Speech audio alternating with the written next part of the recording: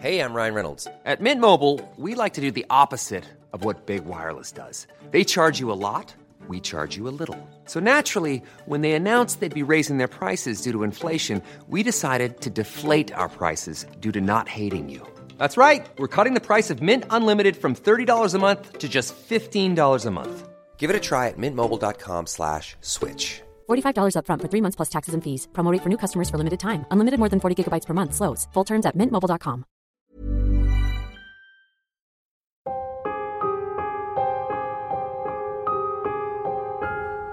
And I just froze. I felt this person read what I was writing, and it probably lasted about, 5 to 10 seconds. Then the feeling disappeared, it was gone. I turned around and nobody was there. And I've gone, one of my colleagues has come back to scare me.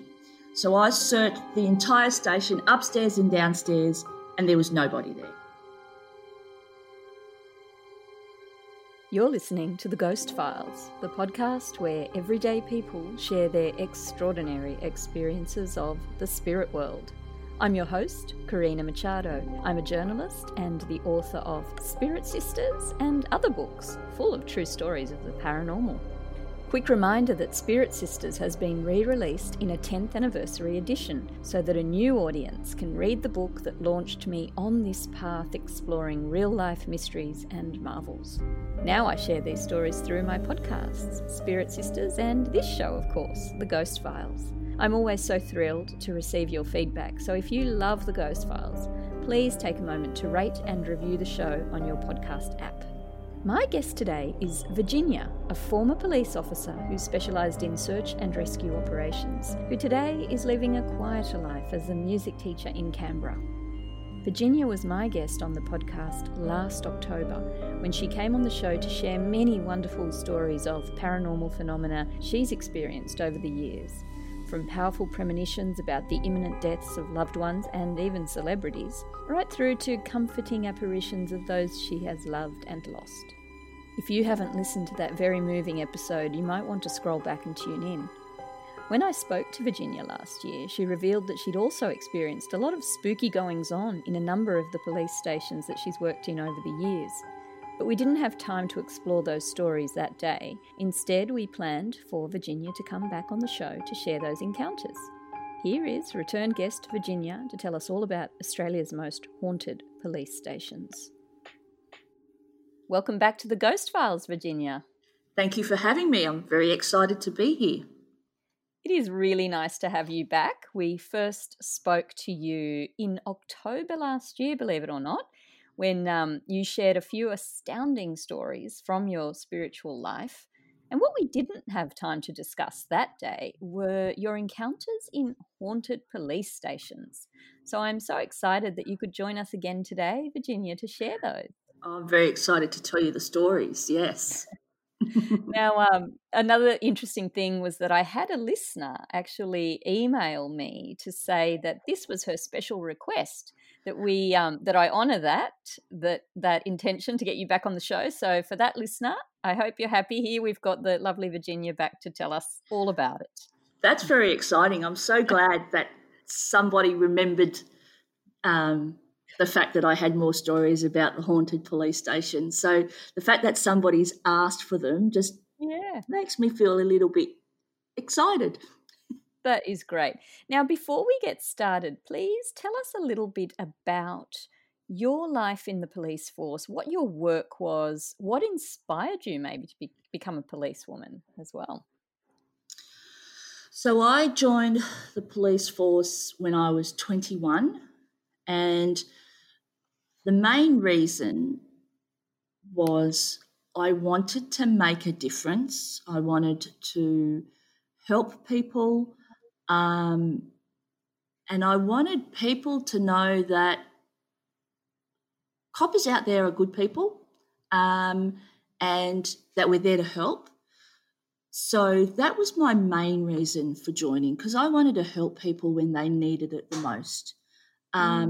The other reason why I joined is because I'm not a 9-to-5 person and I'm not an indoor person, and I need variety in my life. So they were the main two reasons. Because as you can imagine, being a police officer, you walk out of your house that morning or that afternoon or that night shift, you have no idea what you're going to encounter. And being in the rescue squad as well, I would leave home not knowing if I was going to come home that night or a week later, because often I'd get sent away for searches or different types of jobs. So they were the main two reasons why I joined.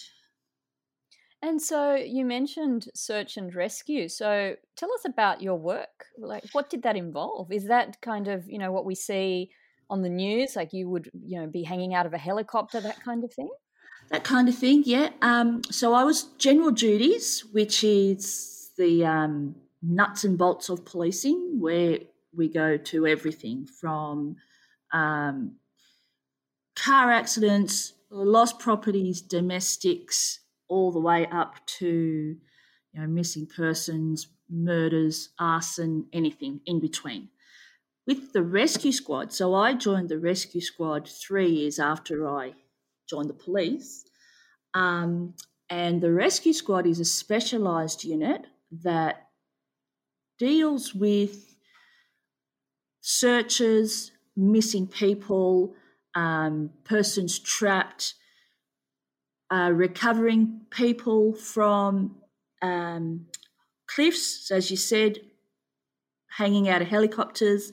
So they're big jobs, and we can do anything from any of that to just getting into a house to get the general duties police in so they can, look for missing persons or anything like that. I remember one job in Sydney. We got called to a house in Sydney, and it was the police couldn't get in. It was Fort Knox. There were bars on the windows. So the gentleman who lived there was an elderly gentleman. He hadn't been seen for 5 days, so his neighbours were quite concerned.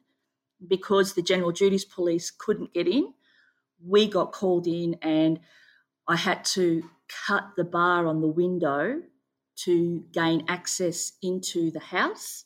And it was so lucky that we did, because he was quite ill, laying on his bed. And if we waited another day, he would have died. So those sorts of jobs as well. Well, it's very important work, Virginia, and what made you actually step away from the career?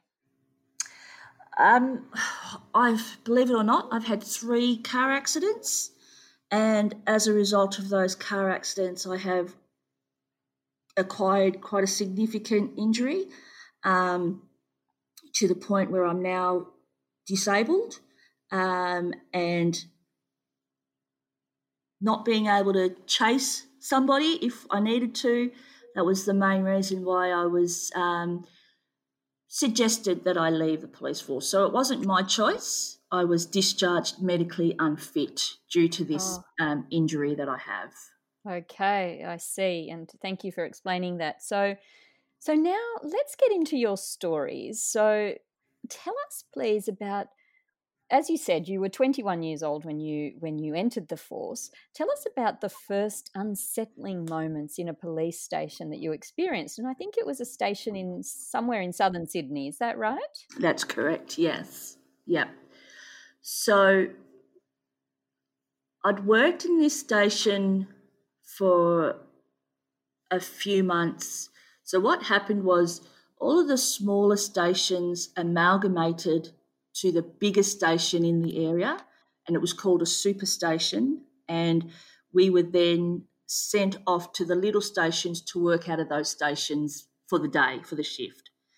So I'd been sent to this station a few times, and like every time I'd go to work, there was a door in between the charge room and our meal room and the cells. So the door to the cells, there was kind of like 3 doors together. So the doors to the cells, I used to get a funny feeling from these cells. So whenever I'd walk past the door, I'd close it. go into the meal room, come back out, the door would be open. And I'd look at it and go, I swear I shut that door. I would shut it again. 2 hours later, I'd have to go into the charge room to do something. The door would be opened. I was the only one in the police station. This happened a few times, and I was talking to a mate of mine. We were talking about this station, and I said, does anyone else get some really weird feelings from this station? And they go, yeah. And someone else said, has anyone ever shut the door and then found it open again? I said, yes, that happens to me all the time. So we kind of had a bit of a laugh, and one of the guys said it was really weird because they had found a puppy on a night shift, and they couldn't find anybody to take the puppy, like all the rangers were asleep. So they brought the puppy back to the station, and they thought they would put the puppy in one of the cells to sleep.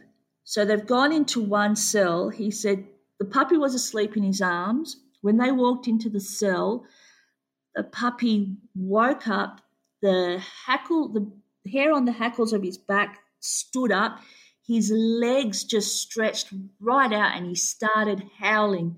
And this puppy would have been about 12 or 14 weeks old, a very small puppy. So the police officer thought, I wonder what he saw. Yeah, I don't know. But they've walked into another cell. Fine, the puppy was fine. So they made a little bed for him.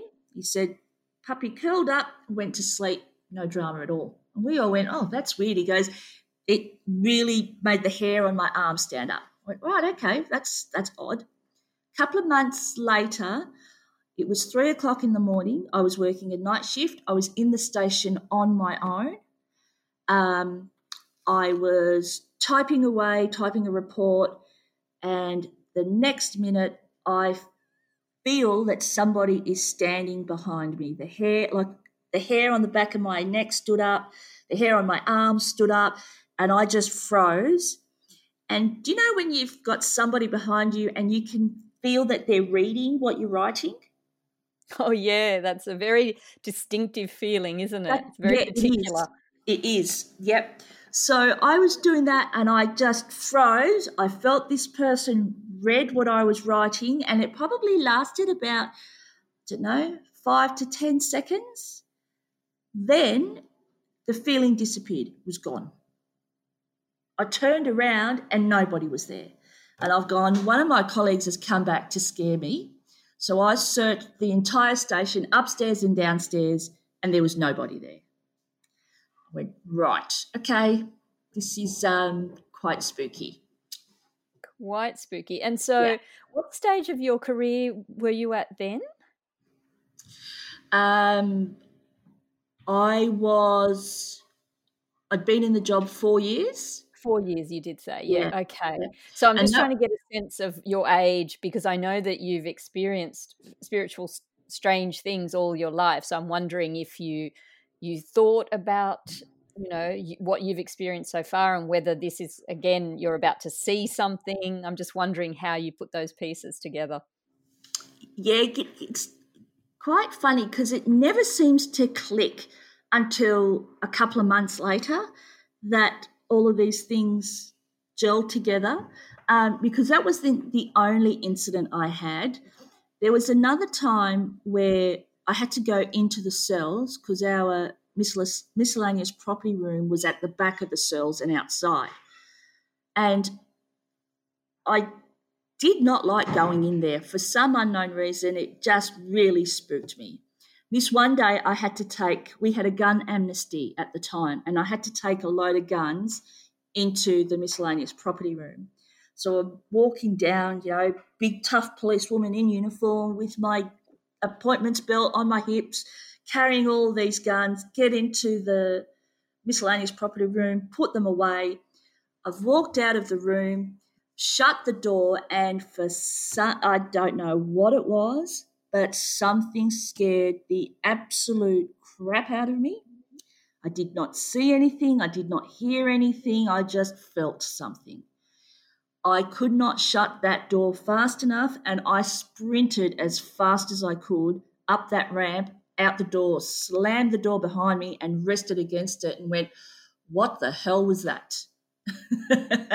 To this day, I don't know what it was.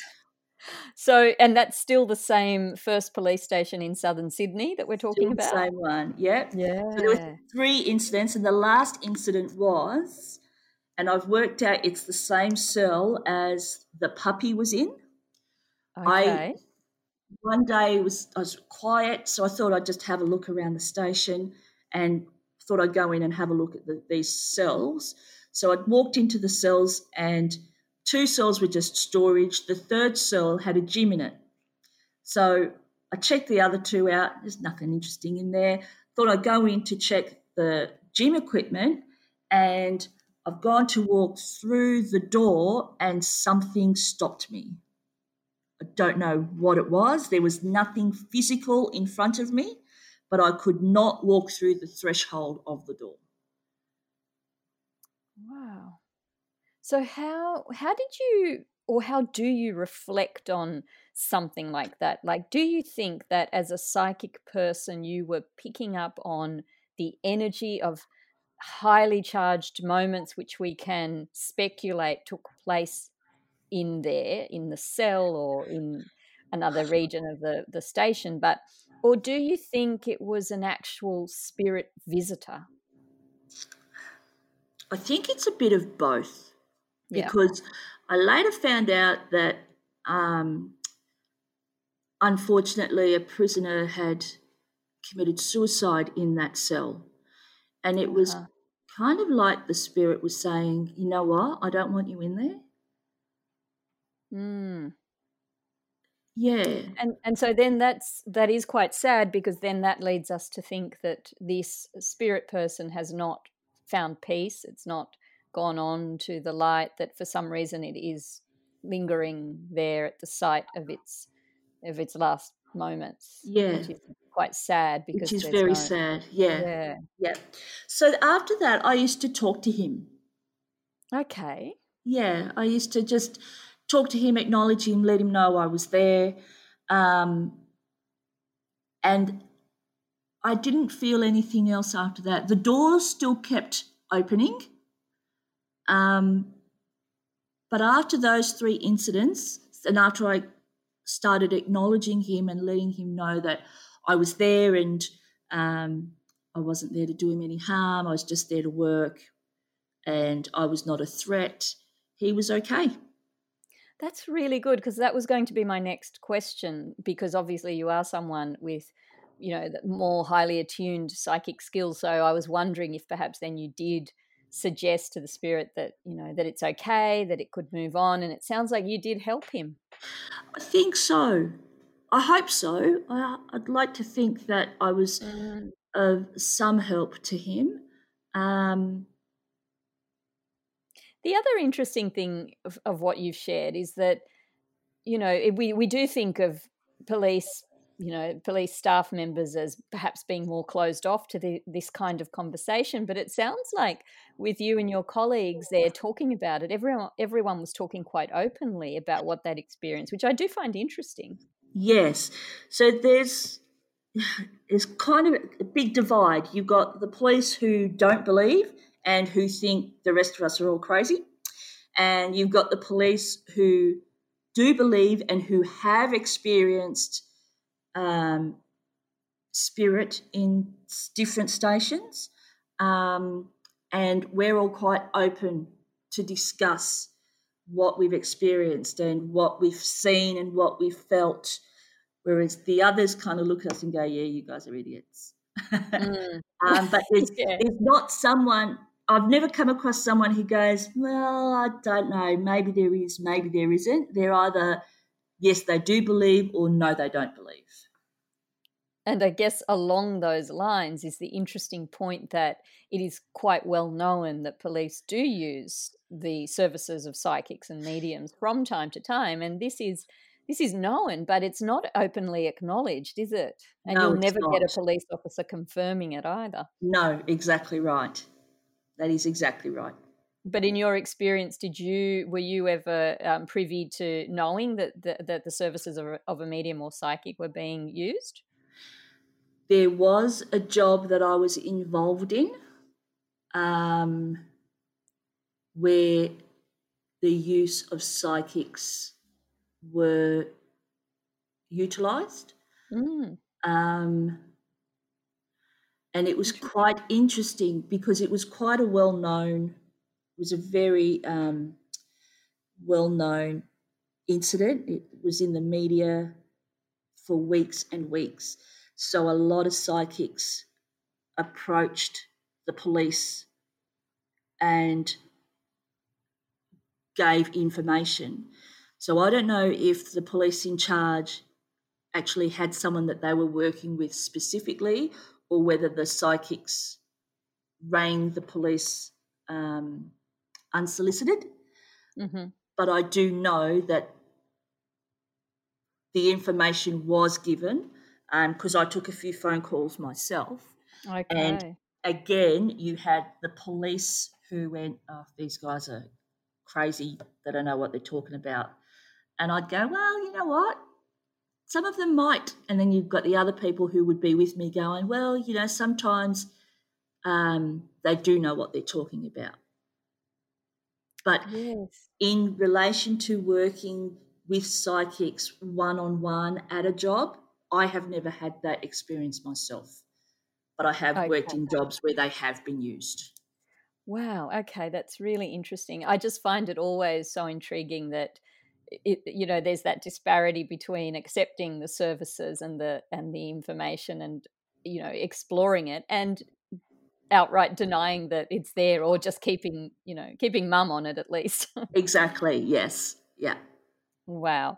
Okay. So that was that. They're the three experiences that sum up your time at that police station in southern Sydney. But you did go on to experience unusual events at two other police stations that you worked in, sort of south of New South Wales, around the Snowy Mountains region. That Tell is us, correct. please, Virginia, what happened in these moments? So I decided it was time to leave Sydney, and I chose southern New South Wales, the Snowy Mountains region, because there was a rescue squad here. And being part of the rescue squad and having worked at the rescue squad in Sydney, I loved that part of the job, and I wanted to keep that going and learn more skills.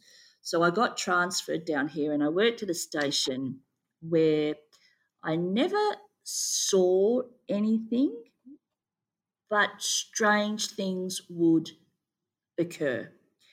One day, in a police station, you've got somebody called a GSO, which is a General Support Officer, and they're a civilian that helps the police, works in the station, answers phones, takes station inquiries, and then if a police officer needs to do the job, they'll call somebody in. So the GSO and I were sitting in the mailroom one day. It was Melbourne Cup Day, and the mailroom was kind of a long, wide room. So the dining table went right down the middle of it, and opposite the entrance into the mailroom was a doorway into a meeting room. The door was quite an old door, and it had one of those really old door handles, the real chunky bases with the round knobs, and they're, the ones, and they're quite loose. They're yes, I do. Yeah, I can picture it. Yep. Can picture it, yeah. So I was sitting in front of that door. The GSO was sitting on the opposite side of me with her back to the main entrance into the mailroom. And the TV was on. I was having my lunch. She was having her lunch. And we're just chatting away, minding our own business. This door to the meeting room was closed, and it was closed shut. The next minute, we hear a click. So it was one of those doors that when you opened it, it actually clicked, and when you shut it, you had to push it and it clicked shut. Yeah. And it wasn't like a locking mechanism. It was just, if you didn't hear that click, the door would open by itself. But we knew that the door was shut because we heard the click. So we heard the click. The door then opened with a squeak, kind of went, which is what you hear in haunted houses, and you kind of think, okay. Yeah. I was sitting right in front of this door. I looked at the GSO and I said, I didn't think anyone was in there. She said, no, neither did I. So I've turned around the door. Meanwhile, the door is opening and it stopped in line with me and nobody walked out. And I looked at her and I said, that door was shut. She said, it was because you heard the click when it opened. I said, yes. I said, maybe someone's in there. So I got up and walked into the room. Nobody was in the room. And I looked at her and I said, did I just see that or was that my imagination? She said, no, that you saw that. She said, but you do realise this station is haunted. And I went, I didn't, but that makes sense because I used to have problems going into one of the cells to put my firearm away. It used to just really spook me. Not scared, I just didn't like doing it. And I never had any issues any other station. This one particular station, I just did not like doing it. And this one day, this door was shut and it opened by itself. And again, it's phenomena to do with doors like at the other place as well. Yes, and every incident I've had at this station had to do with doors because there was another night, we were finishing a night shift. It was myself and 2 other police officers, both males, I might add. It is 5 to 4 in the morning and we're sitting around waiting for our shift to end. Our shift ended at 4 o'clock and we were exhausted, we were tired, we just wanted to go home. Everybody had left the station. We were counting down the minutes to 4 a.m. when all of a sudden we heard a screen door open, a door shut, and then nothing else. And the 3 of us all looked at each other and said, I thought the Horror Patrol went home. One of the guys said, yeah, they went home at 2. So I called out, hello, is anybody there? There was no answer. So I looked at the boys and said, who's going to go and check? Good question. They both looked at me and went, I'm not going to check. The other one went, I'm not going to check. I went, seriously? Oh, my Two gosh, that's big funny. tough coppers and you're not going to go and check? They've gone, nah. So I got up, I walked to the back of the station, which was, so there was, just trying to remember it, about 20, 25 metres between where we were and where the back door was. Okay. So I walked out there, all the doors, all the lights were out, all the doors were shut and locked, and the door that we heard, and the station had one of those big solid metal doors that you needed to use all your force to open. Oh, and okay. That was shut and locked. And it was that door that we heard because it had a specific sound to it. You kind of know which doors are being opened in these old stations, you knew. And it was locked, it was shut, and nobody was there. So I walked back out. A few witnesses had heard it, yeah. Exactly, yep. I walked back out and they've gone, who's there? I said, no one. And they've gone, don't kid around, Virginia. I said, nobody's there. They went, are all the highway cars there? I said, all the highway cars are there. All the lights are turned off. I said, no one's there. And they've gone, right. We know it's not 4 o'clock, but we're going home.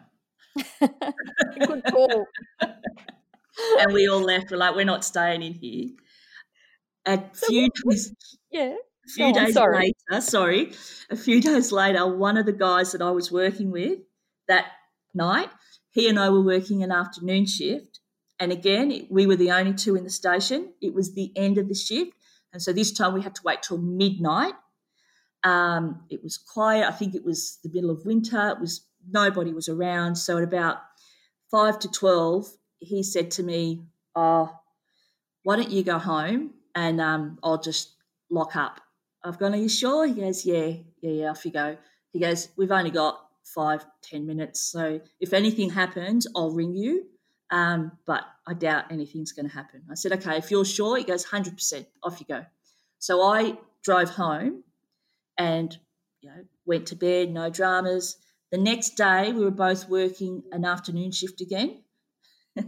I came in and he looked at me and he said, were your ears ringing last night when you got home? I said, what are you talking about? He said, after you left, so the station was, you walked into the door, you were in the station, there was a wall behind the main station area. Behind that wall was a hallway into a door into the male toilets. And again, it was one of those heavy, fire doors. Mm-hmm. And he said to me, he was sitting in the station area waiting for midnight, and he heard the male toilet door open and close, like slam shut. And he thought, that cow has come back to scare me. Like after Sunday night, she's come back to scare me. I'll get her. So he said it must have been so funny to watch because he's crouched down, running around the other side, hiding behind the wall, ready to jump out and scare me, and nobody was there.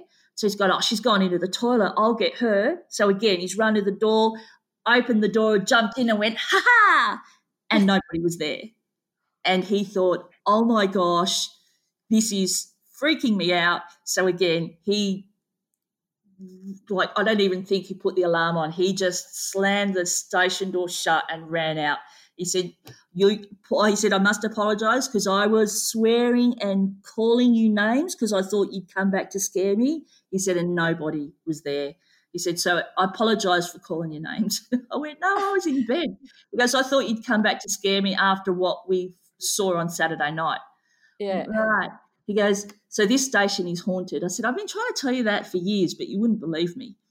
It's very unsettling what he went through. But I think something that strikes me as you're sharing that story is that it does have something in common with the other experience in that it was almost the end of the shift. Yes. And something happens. There's almost like a mischievous quality to it. It's like something or someone from the past is, wanting to ruffle some feathers at the time when everybody wants to go home. It's a little bit cheeky. Yeah. Yep. It's just probably leaving us with a lasting thought. Yeah, that's for sure. And we're still talking about it years later, so it worked. Exactly right. Yes. Okay, so that was that one. And I think, Virginia, there was another station in that region that you also had some experiences in. Yes, there was.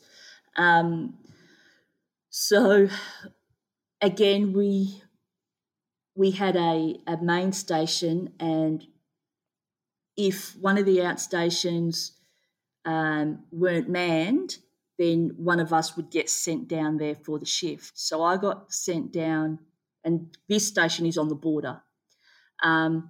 So I got sent down there one day to work a day shift, and I was there again on my own, working away, and I was in the meal room having my lunch, and I heard footsteps in the hallway and then walk into the female toilets. And I thought, oh, that's odd. Nobody should be in here. So I've come up, I've walked out of the room, said hello, no answer, and I've checked the entire station and nobody was there. And I thought, okay, all right, here we go again. That was the only thing I heard that day. But that afternoon, the afternoon shift guy came on, and I said to him, do you ever hear footsteps in this station? And he went, did you meet Stanley? And I went, okay, maybe. I said, I heard footsteps walk from the charge room across the hallway into the ladies' toilets. He said, yes, that's Stanley. He said one day he was working and again he was in the meal room making his lunch when he heard screaming, footsteps, but running footsteps, a door slam, more screaming, and then silence. So he's run into the charge room to see what was going on. He said, and there was nobody there. So he's gone into the room where he heard the door slam, and again, there was nothing there. So he was quite confused by this, and he's searched the entire station, and he thought to himself, I know what I heard. There was somebody in here.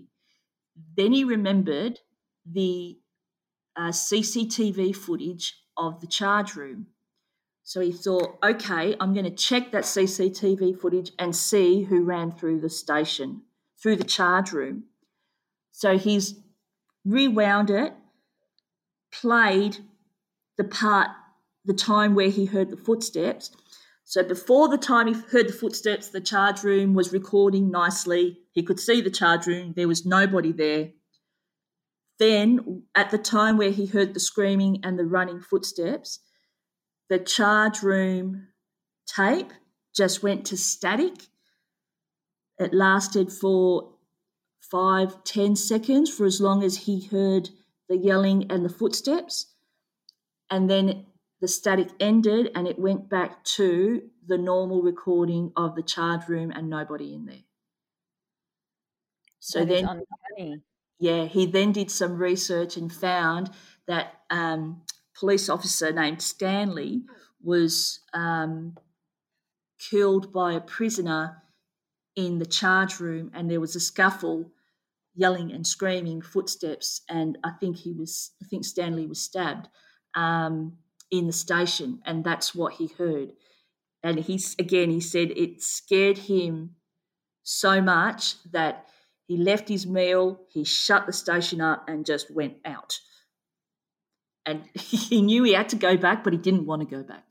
But then he kind of did the same thing, acknowledged Stanley, and he said Stanley would play a few tricks on him, like move things about, but he never heard the footsteps, that ruckus again, just that one time.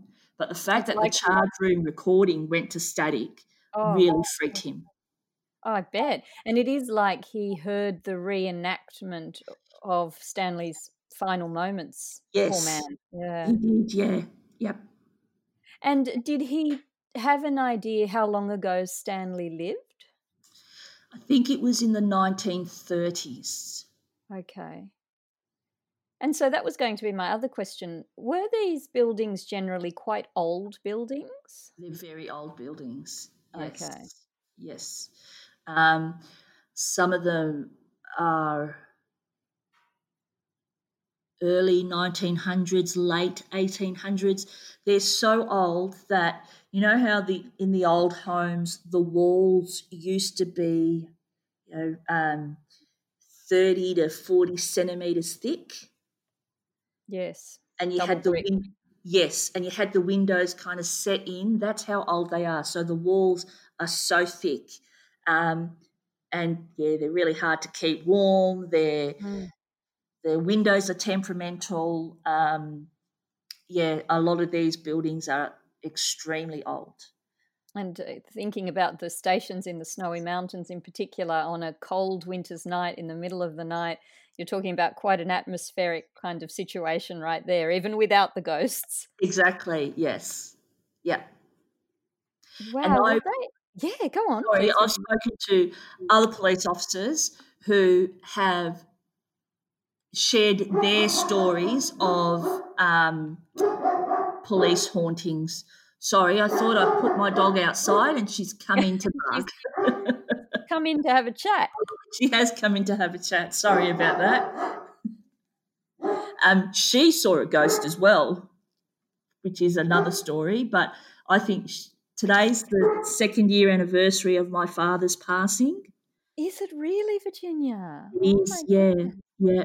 And I think 2 weeks after he passed away, she saw him on 2 separate occasions because she acted so strange, and she wasn't looking at me. She was looking at, it was as if she was looking at somebody sitting next to me, And when I called her to me, instead of coming straight to me, she walked the perimeter of the room up against the wall and came to me that way. So walked the perimeter of the wall so she didn't have to walk towards me and to past whatever she was seeing that I wasn't seeing. Well, animals are very, naturally instinctive to pick these invisible visitors up. So Yes. so I'm not surprised to hear that at all. Yes. That probably there's a whole episode on what animals can see and what animal stories people have, pet stories. Pet So maybe stories, that's something to look into. And so thank you so much for sharing all of those. They're fascinating stories, and I'm so glad we got you back on the show to share those. Thank you for allowing me to share them, because I think they're amazing stories. And I would love to write a book about haunted police stations. I think there would be so many stories, you wouldn't be able to fit them all in one book. I bet. And once you get the police talking, that's when you get them. And because you are a former police officer and you've got all those contacts, it could certainly be something that you do encourage your former colleagues to talk about. You've got more chance than others of getting them to talk. I would wager. Yes. But I would think with all the police stations in the state, there would be thousands of stories, because I'm sure I'm not the only one. And the people who I've spoken to, we're not the only ones who have experienced these incidents, these spirit visits in police stations. Well, please do keep me posted on your book. I encourage you to write it down, and, I wish you the best of luck with that. I'm sure that all of our listeners will be interested to read your book if and when you get it out there, Virginia. Thank you. Thank you. That's given me courage to follow it up. Good stuff. Now, just to end our conversation, taking into consideration your lifetime of spiritual experiences, from your understanding of how our loved ones in spirit continue to support us, right through to your experiences in the haunted police stations that you've worked in, what do you think an encounter with the dead can teach us about living? I think what it teaches us is that we're never alone, and that even though they're gone in the physical form, they're still with us in the spirit form, and their love continues. So even though it's not physical anymore, the spiritual love continues. That's a wonderful message to end on, and especially given the anniversary today of your dad's passing. So thinking of you today, Virginia, and very grateful for your time with us today on the Ghost Files. Thank you for having me. I really appreciate it. Thank you.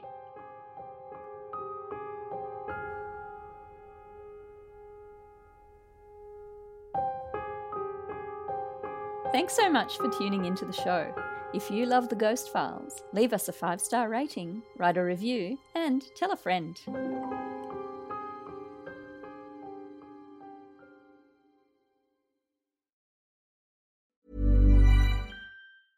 Step onto the legendary clay courts of Roland Garros, where the world's best players battle it out at the French Open for a chance to win a Grand Slam title. Tennis Channel Plus is your place to watch. Stream every court from your phone or smart TV live in HD. See the action unfold as legends fight for glory and new rivalries emerge. Daily live coverage begins Monday, May 20th, with match replays on demand so you never miss a moment. From the first serve to the final point, Roland Garros promises unforgettable moments and new chapters in tennis history.